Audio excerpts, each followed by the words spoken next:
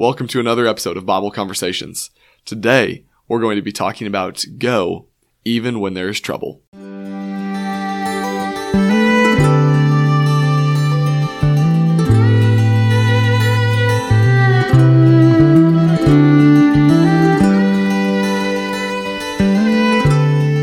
All right, well, Chris, we're moving on to the next episode in this series that we're doing about going into all the world, fulfilling the Great Commission. And we've enjoyed having a few guests on the podcast along the way with us this summer as we go throughout this series. Unfortunately, our summer series speaker could not join us this week, and so we'll just be talking about his topic without him. So it's just going to be you and me here. Yeah, that's all right. But still continuing with the series and looking at the idea of we have to go even though there's going to be trouble. Even though it's not going to be easy. Not everybody's going to want to listen to our message. Not everybody's going to like what we're saying. Not everybody's going to understand what we're even talking about and who we're talking about. Yeah. But we still have to go. And that's the point that we really want to hit home today is that regardless of the answer that we receive from people, regardless of whatever we face, whether it be foreign governments, other people throughout the world, however the message of Christ is received, that does not matter, and that should not hinder us by any means. Correct. Yeah. Well, and the more that we talk about Jesus, the more no's we're going to get, the more, likely it is that we're going to get yeses, the more likely it is that we're going to be ridiculed, the more likely, just the more you do it, the more likely, the more probable everything becomes, right? You do it one time, it's very unlikely that you're going to get killed. It's very unlikely that they're going to say yes. It's very unlikely, everything is unlikely. But if you do it hundreds and hundreds and hundreds of times, all of those things become infinitely more likely, right?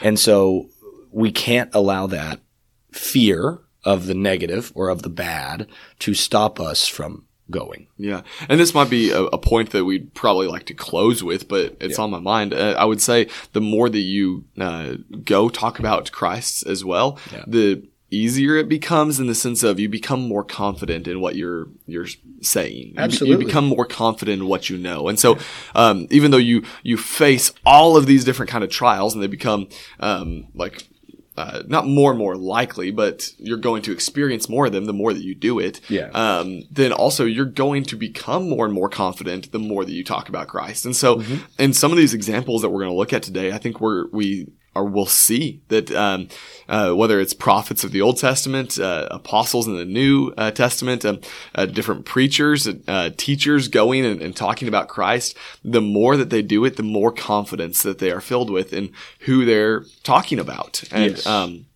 so I think we have to keep that into consideration as well. Yeah. Well, I think start in the Old Testament. I know you've got that sounds good to one me. Thing that you want to discuss. I've got one thing to discuss, and then we can move into the New Testament and talk about different people there. But, we've been going over Ezekiel in our Sunday morning Bible class. And as we think about and consider this idea of going or doing God's will, really is the premise of it, right? Mm-hmm. We go because that's God's will. That's what He has told us to do. That's what He's commanded us to do. And so therefore we go. Well, back in the Old Testament with Ezekiel, Ezekiel was told to go and tell the people certain things, and he was told to go and do certain things, right? And so in chapter 4, God tells Ezekiel, he says, "And you, son of man, take a brick and lay it before you, and engrave on it a city, even Jerusalem," right? And so he says, all right, so you're going to draw the city of Jerusalem on this brick. Okay, cool. That sounds easy.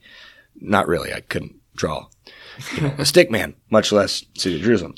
Anyway, he says, "Put siege works around it and build a siege wall against it and cast up a mound against it." All right. So now you've got this idea, this brick that has Jerusalem on it. And then you've got, I don't know, I guess he's got little toy siege engines, and he's putting them up all around, and he's put a mound of dirt up against it. Yeah. And then it says, "Set camps also against it and plant battering rams against it all around." And so you can kind of see that brick does not look overly secure at the moment, right? And then it says, "And you take an iron griddle and place it as an iron wall between you and the city, and set your face toward it. and let it be in a state of siege, and press the siege against it. This is a sign for the house of Israel. And so he has the city, he has all of these things around it, and then in between him and the city is this iron griddle or a pan or a pot or something they used to cook on, right? Mm-hmm. And then we get to verse 4. Then lie on your left side and place the punishment of the house of Israel upon it. For the number of the days that you lie on it, you shall bear their punishment. For I assign to you a number of days, 390 days, equal to the number of years of their punishment. And so Ezekiel is lying on his left side, which, you know, I mean, when I go to sleep at night, I go from my left to my right in a matter of minutes. He's got to lay on his left side for 390 days on hard ground, in the sun, in the desert. Unbelievable, right? Yeah. So he's doing this. And then he has to switch, and he has to lay down on his right side for 40 days. And so for well over a year, Ezekiel is just laying on his side and bearing the punishment of what Israel is going to have to bear when Babylon takes them over, right? Mm-hmm. When Assyria takes them over, when they are captured. I guess it would have been Babylon at this point. But this is the punishment that Israel has to bear, and he's told, go.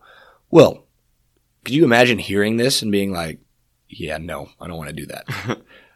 Who would want to do that? It's so interesting because the instructions God gives to Ezekiel is really to get the point across to the people of, yes. God is helping Ezekiel be a very good preacher in his illustrations. I mean, who doesn't see a preacher with these kind of illustrations and think, wow, he's got some kind of message to share. It's a very creative way to get the point across. But you think about it, you see this day after day, and you're like, okay, he is either a madman or he really does have a good, some message, some point that he's trying to get across. Yeah. I'm sure the people also thought Ezekiel was reinforcing the stereotypes that preachers only, work one day a week or whatever. Yeah. He's laying down. Just laying down on the job, right? No, but in all reality, I mean, he's going through a lot of pain. Yeah. Like, this is not a fun thing. This is not, and yes, he is very likely a good preacher because of these things. Yeah. Right? Because God is helping him, and really, as you said, he's helping the people of Israel understand this isn't about Ezekiel. Yeah. This is about you. Yeah. And you need to turn, and you need to repent, and you need to change. But they're hard-hearted. In fact, at one point in Ezekiel, it says they're hard-headed. Mm-hmm. I've made your head as hard as theirs, Ezekiel, but they're hard-headed, right? Yeah. Like, they're not going to listen. Yeah. But the crazy part about this is, with the mentality of go, even though there's going to be trouble, is Ezekiel still doing this? And Mm-hmm. what do the people do? What's the people's response? They don't change. Exactly. And so even though, there is no change, up to a year, don't you think Ezekiel will be like, okay, I've been doing this for a year. Yeah, surely. This isn't working. Let me stop. I'm done with this. Yeah. And there's trouble that Ezekiel is going through. Yeah. And it doesn't seem to be working, and yet even though he's not seeing success, he's going through pain, he doesn't stop. He doesn't stop. He continues to do it because he has been told to do it, right? Yeah. Because that is his job, just as it is our job. Regardless of what awaits us out there, mm-hmm. we are to go. Yep. Right? We are to fulfill God's will, his command, his wish, right? Yep. So you had one in Hosea, I know. Yeah, I wanted to look at Hosea a little bit and make the point about go even though there's going to be trouble. So Hosea, at the very beginning of the book, Hosea is a prophet in the Old Testament. And in chapter 1, God tells Hosea to actually go and marry a prostitute. And God is trying to show Hosea along the way that you're going to marry this woman, you're going to start a family with this woman, have some kids with her, but she is, at the end of the day, a prostitute, and she's going to leave you and go back to her old ways. And God is doing this to show Hosea that this is the way that my people have treated me, that they have turned their back on me. They've essentially, the phrase is used a lot of times with the nation of Israel, that they've whored around with other gods. Yep. And God tells Hosea, this is what I want you to do so you understand my pain, so you understand the things that I'm going through. But Hosea goes through and marries this woman himself. And I find it interesting just in chapter 1 as he marries her and then they begin a family. They have 3 kids, and the second and third kid, they're actually called, his second child is called No Mercy. And God said, to name her in verse 6, call her No Mercy, for I will have no more mercy on the house of Israel to forgive them at all. But I will have mercy on the house of Judah. And he goes on to say that, the house of Judah is still living right. And then it says in verse 8, when, she had weaned No Mercy, when Hosea's wife had weaned No Mercy, she conceived and bore a son. And the Lord said, call his name, Not My People. And for you are not my people, and I am not your God. And so God is really putting Hosea through this to get the point across that this is not an easy task to get people to change their hearts and turn back to God. Yeah. And God is putting this example right in Hosea's, like the middle of his life, in his family, with his wife and his children. And later on in the book, his wife, of course, leaves him. She goes to go sleep around with other men. Because in her heart, she's still a prostitute. She hasn't turned away from those ways. And so I just think it's a great example of, go even though there's going to be trouble. God said, hey, Hosea, go marry a prostitute. Go, name your kids No Mercy and Not My People. Not my people.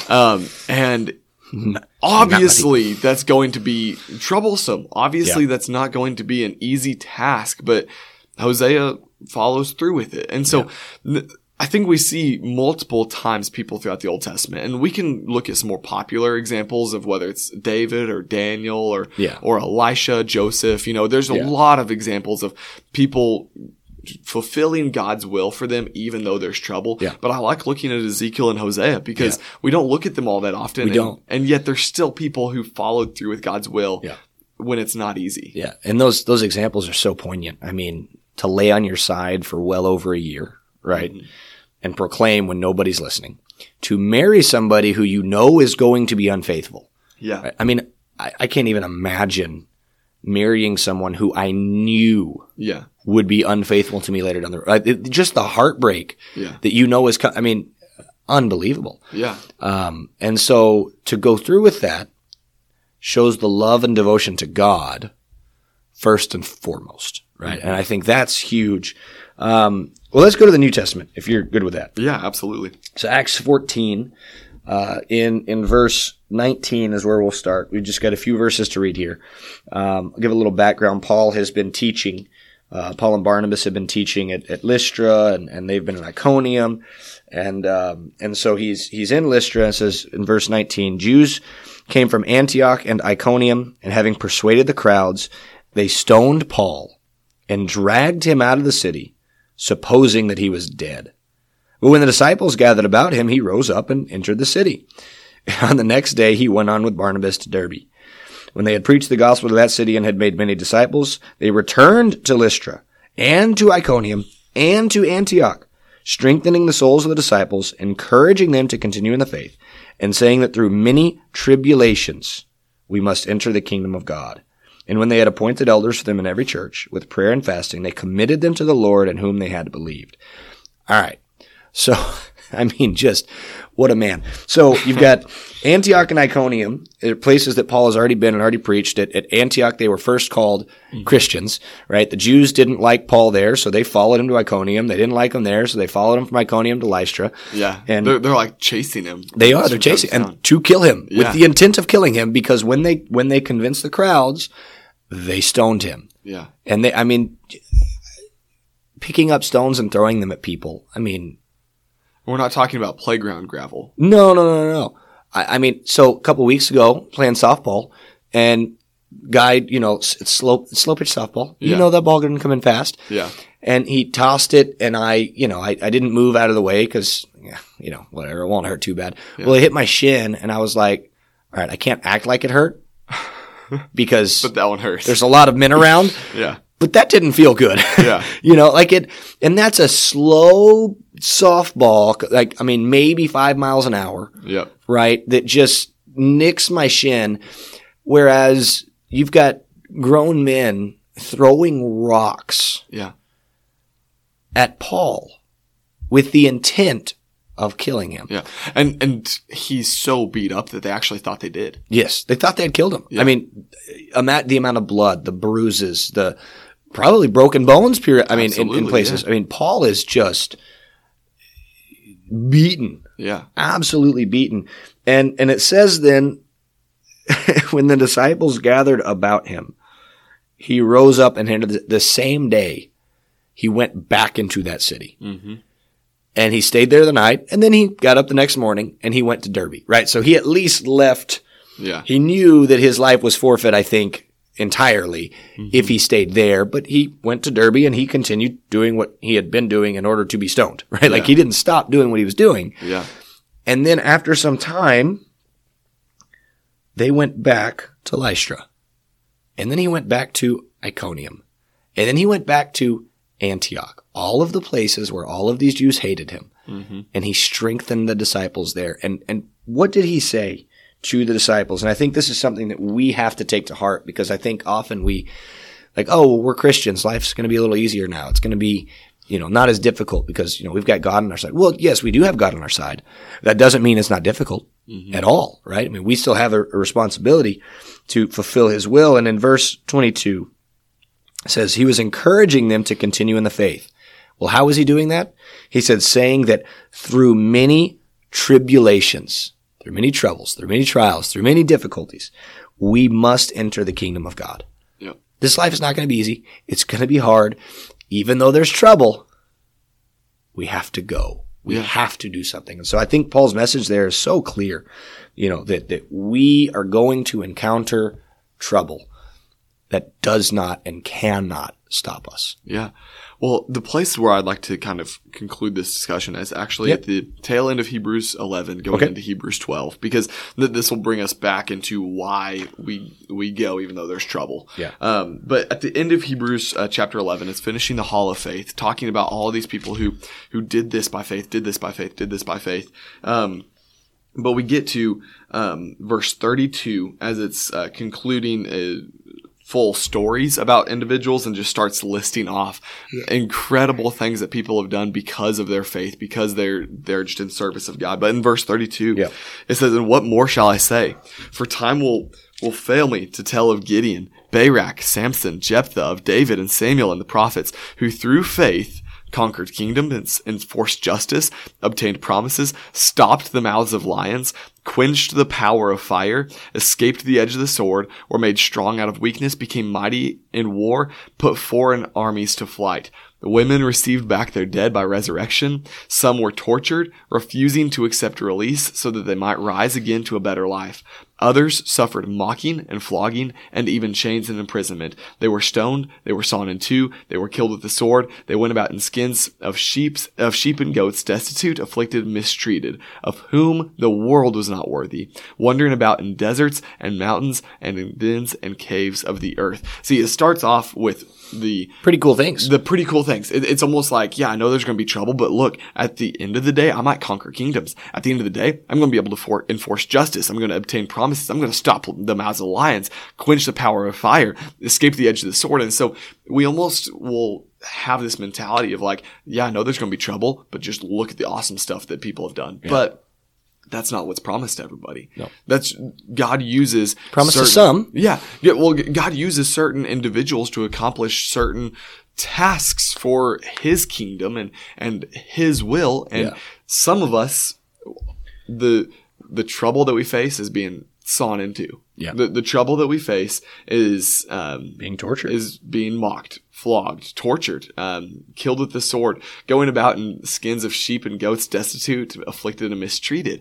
Yeah. And we have to remember that whatever it is that we face, whether we are ruler over a nation and we can direct masses of people to God, or whether we are just one individual talking to another individual about our God, and whether we face torture or not, we still have to go even if there's going to be trouble. But here's why. And this is what I love. Verse 39 of chapter 11. And all these, though commended through their faith, did not receive what was promised, since God had provided something better for us that apart from us, they should not be made perfect. So he's saying their promise, the reason they do all this is not here on this earth. It's the eternal reward. And then into chapter 12. Therefore, since we are surrounded by so great a cloud of witnesses, all of these witnesses that have said, I'm going to serve God with my entire life, since we're surrounded by such a great cloud of witnesses, let us also lay aside every weight and sin that clings so closely. Yeah. And let us run with endurance the race is set before us. Yeah. We have to let go of anything that might hold us back. Yeah. Anything that might keep us, any thoughts in our minds that might be Satan trying to tell us, no, you're not good enough. No, that's going to be too much. No, you can't handle that. Yeah. And lay that aside, looking to Jesus. Yeah. The founder and perfecter of our faith, who for the joy set before him endured the cross, despising the shame, and is seated at the right hand of the throne of God. Yeah. And then check out verse 3. This is my favorite one. Consider him who endured from sinners such hostility against himself, so that you may not grow weary or faint-hearted. Yeah. As we go and understand that there maybe, most likely will be trouble, consider him. Consider Jesus. Because Jesus did the exact same thing. Yeah. He went even though he knew there would be trouble. Yeah. He's sitting there in the garden praying to the Father, knowing what is waiting for him. But the answer was still, not my will, but yours be done. That's the attitude that Christ had. And so we have to consider him who endured from sinners such hostility against himself. Yeah. I've been reading through these verses in 2 Corinthians, and I almost don't want to share them because that was such a good ending. But Paul explains in 2 Corinthians chapter 1, and I think this goes right along with everything you just said. So the only reason I'm reading it is because I think it goes right along. This is perfect. He says, we do not want you to be unaware, right? So Paul and the people he's traveling with, brothers, of the affliction we experienced in Asia. For we were so utterly burdened beyond our strength that we despaired of life itself. I have been to that point. I have been to the point where I did not want to live anymore. Yeah. It's not a fun place to be, right? It's not a fun place to be. He says, indeed, we felt that we had received the sentence of death, but that was to make us rely not on ourselves, as you're talking about, right? Don't think of me, don't think of what I can do, but he says, but on God who raises the dead, right? Focus on Jesus, focus on God, focus on what he has done. He said, he delivered us from such a deadly peril, and he will deliver us. On him we have set our hope that he will deliver us again. So no matter what happens, we know God's got us. Yeah. Right? What's that little children's song? He's got the whole world. Yeah. He's got the whole world in his hands. And it's absolutely true. And we have to live as though we believe that. Yep. Because it's so easy to say it. It's so easy to teach it in Bible classes. It's so easy to talk that way when we're surrounded by Christians. But to live it. Yeah. It's completely life-changing. And going back to what I said at the beginning, that's one of the things that becomes easier the more that you do it. Yes. It's practice. Yeah. Practice makes better. Perfect practice makes perfect. There you go. That's what my uncle used to always tell me, playing baseball and tennis and everything. Yeah. He'd be like, practice makes perfect. He goes, I don't like that anymore because you can practice wrong. Yeah. So practice makes perfect. Practice makes perfect. So we've got to do the thing the way that God has told us to do it. Yeah. And we can talk about what we're supposed to do all day long, but until we actually live that way and say, whatever I face, I am not going to turn my back on God. That becomes easier and easier. The more that you do that, the more trials that you overcome. And that's James right there. That's James. Count it all joy, my brethren. Or chapter 1. Chapter 1, 2 through 4. Count it all joy, my brothers, when you encounter trials of various kinds. Yep. You know that the testing of your faith produces steadfastness, and let steadfastness have its full effect, so that you may be perfect and complete, lacking in nothing. Yep. We become stronger through our trials. Yep. And if that's not the point that you can take from go, even though there's trouble, then I don't know what you can take from that. Yeah. Is that we will be rewarded. So, well, I'll let you close us out. And then we'll. Well, thank y'all for listening today. It's another enjoyable conversation we get to have about going and telling people about our God. We hope that this has been an encouragement to you, that you have been able to let this episode be something that kickstarts a conversation with somebody in your life who does not know Christ. Please join us again on Mondays as we release weekly conversation starters. As always, check out our Facebook and like and share our posts. Share this podcast with whoever you may come in contact with, so we can, one person at a time, get the word of Christ to the world. Thank y'all so much, and we'll see y'all next time. Thank you so much for listening to another episode of Bible Conversations. We want to ask, if you have any questions, suggestions, or comments, that you please email us at kcocbibleconversations@gmail.com. You can also find us on social media. We've got a Facebook page as well as an Instagram account. Our Facebook page is very simple. It's just Bible Conversations. On Instagram, it's very simple, @Bible Conversations. Look us up, like our posts, and share it with your friends. We also have an opportunity for you to help us financially through a store via Kim's Closet, and you can find that. You can just type into Google Kim's Closet. We have a link as well that we will be posting in each of our episodes, and we just hope that you will reach out and find us and purchase a hoodie or a shirt with the logo on it, and that way you can spread the word without having to say a word. So we appreciate you. Thank you all. Have a blessed week.